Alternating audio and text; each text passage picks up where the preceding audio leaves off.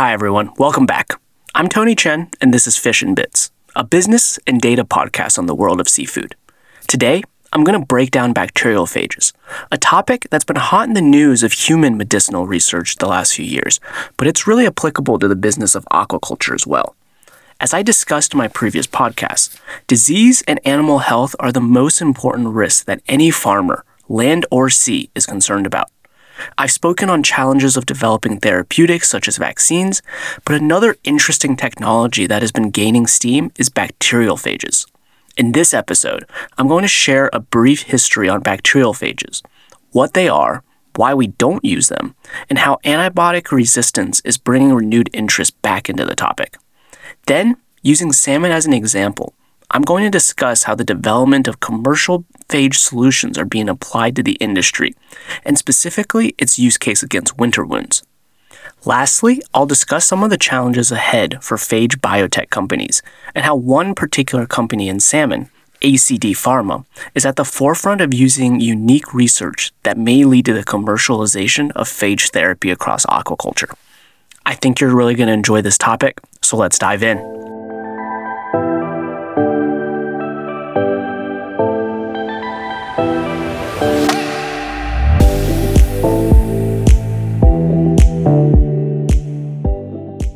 Let's start by just doing a quick science recap on what I've learned about phages, what they are, where you can find them, and why do they even matter.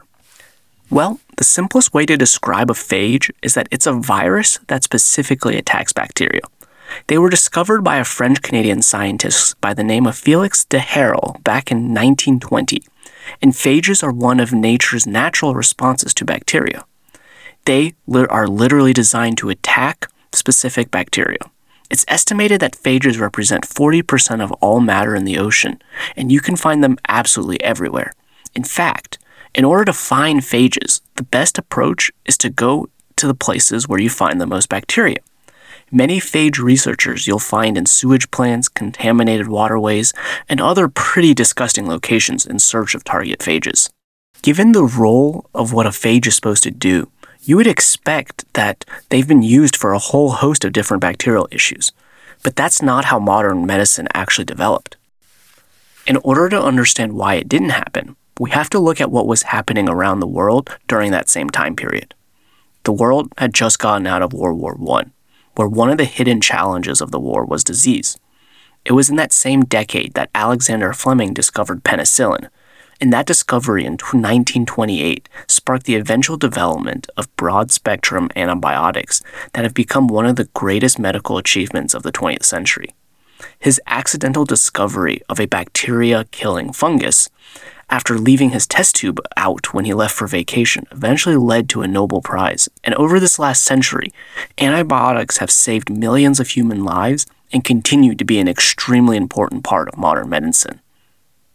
Unlike phages, antibiotics had a few very practical advantages as the world entered into the Second World War.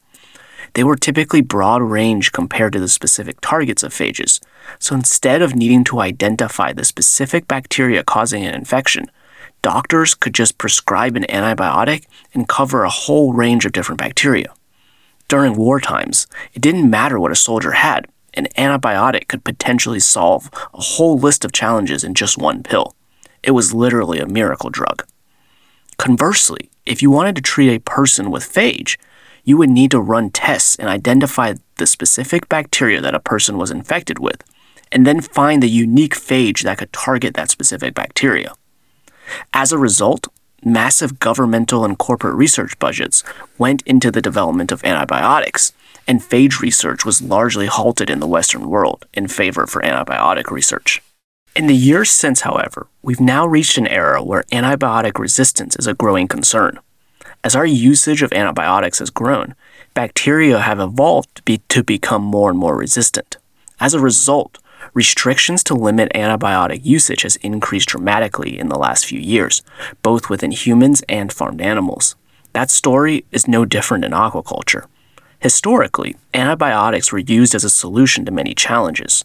Norwegian salmon has reduced their usage of antibiotics by over 99% since its peak in the mid-80s, and their product today has been antibiotic-free since the mid-90s. And much like the patterns around sea lice, other salmon markets have followed in a similar way. Just this week, the Scottish salmon sector has just reported a decrease of 65% of antibiotic usage for their fish since 2021. In comparisons to other forms of animal husbandry, the salmon sector is doing much better than other industries, using roughly 3 times less than pig farming at 18.6 milligrams per kilogram of meat produced. That said, a decrease in antibiotic usage doesn't mean the threat of bacteria doesn't exist. The threat of bacterial infections are still there, and that's why phages have come back into the conversation over this last decade. The theory behind them makes just a lot of sense. Just like penicillin and other antibiotics, phages are designed to kill viruses. If we can find the right phage to target a specific bacteria, in theory, we should be able to grow these phages in mass and deploy them to destroy those harmful bacteria. So what's the status of phage therapy and its usage? Well, as interest to find new solutions against bacteria has grown, so has the research and funding behind phages. While phage therapy has been ignored in the Western world, the research over the last century has been developing in many Eastern European countries like Poland, Georgia, and Russia.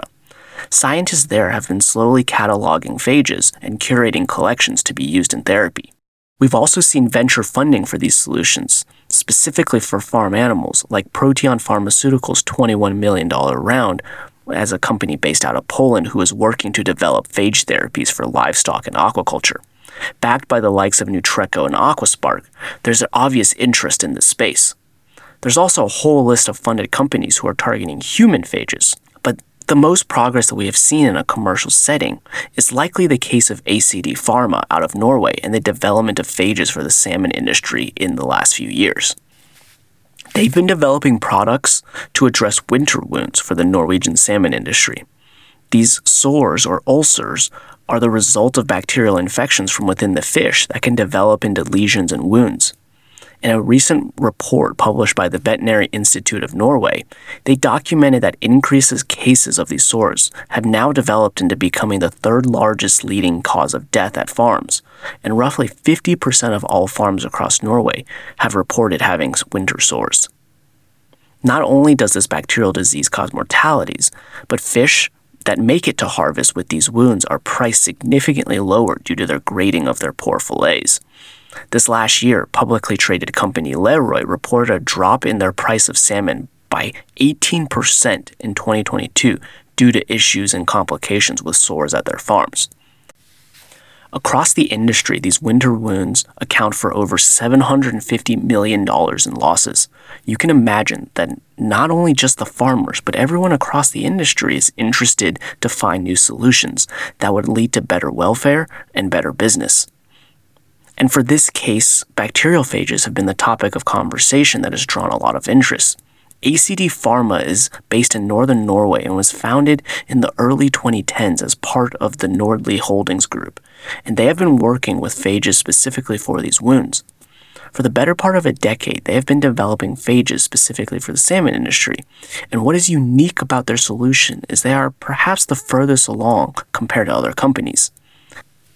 In medicine, a complex and difficult component of research is the regulatory frameworks and intellectual property rights associated with the development of therapeutics, both of which have not yet been developed for phage therapy, and the jury is still out on how they will develop. But that hasn't stopped companies like ACD. They're one of the few that figured out pieces of this puzzle and already have a commercially available product that farmers can purchase. There's still a lot more research that needs to be done to understand the true efficacy and downstream impacts of their solutions, but nevertheless, it's great to see something on the market.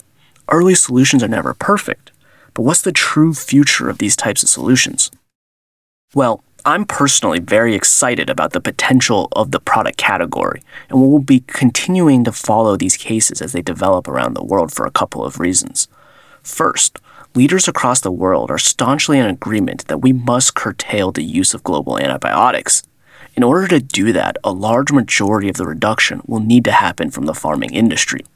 66% of all antibiotics used in the world go into farm animals, so by volume, animals actually contribute more than humans to this problem. Finding another solution to fight bacterial infections is necessary, and phages are scientifically one of the best candidates to solve the problem. The second reason that I'm curious to follow phage development for aquaculture is the broad range of impact it could have across many different species. In my previous episode, I discussed the challenge of disease in aquaculture, and one of the big challenges is simply the delivery of medicines in fish, such as needing to literally inject fish on land in order for them to get a vaccine. The opportunity for a solution like bacteriophages removes these barriers immediately, and that makes it possible to develop therapeutics for a whole host of different challenges. You can imagine new solutions for Vibrio in oysters, EMS in shrimp, and numerous more across the sector. Solutions to these challenges would save multiple billions of dollars across the industry and add some very needed solutions to the toolbox that farmers can use. And that's all for today, guys. Thanks for listening to me discuss the impact that phages may have on aquaculture. If you found this episode or any of my episodes interesting, all that I ask is that you share it with a friend so that we can continue to keep making content like this. Have a great week, and we'll chat again soon.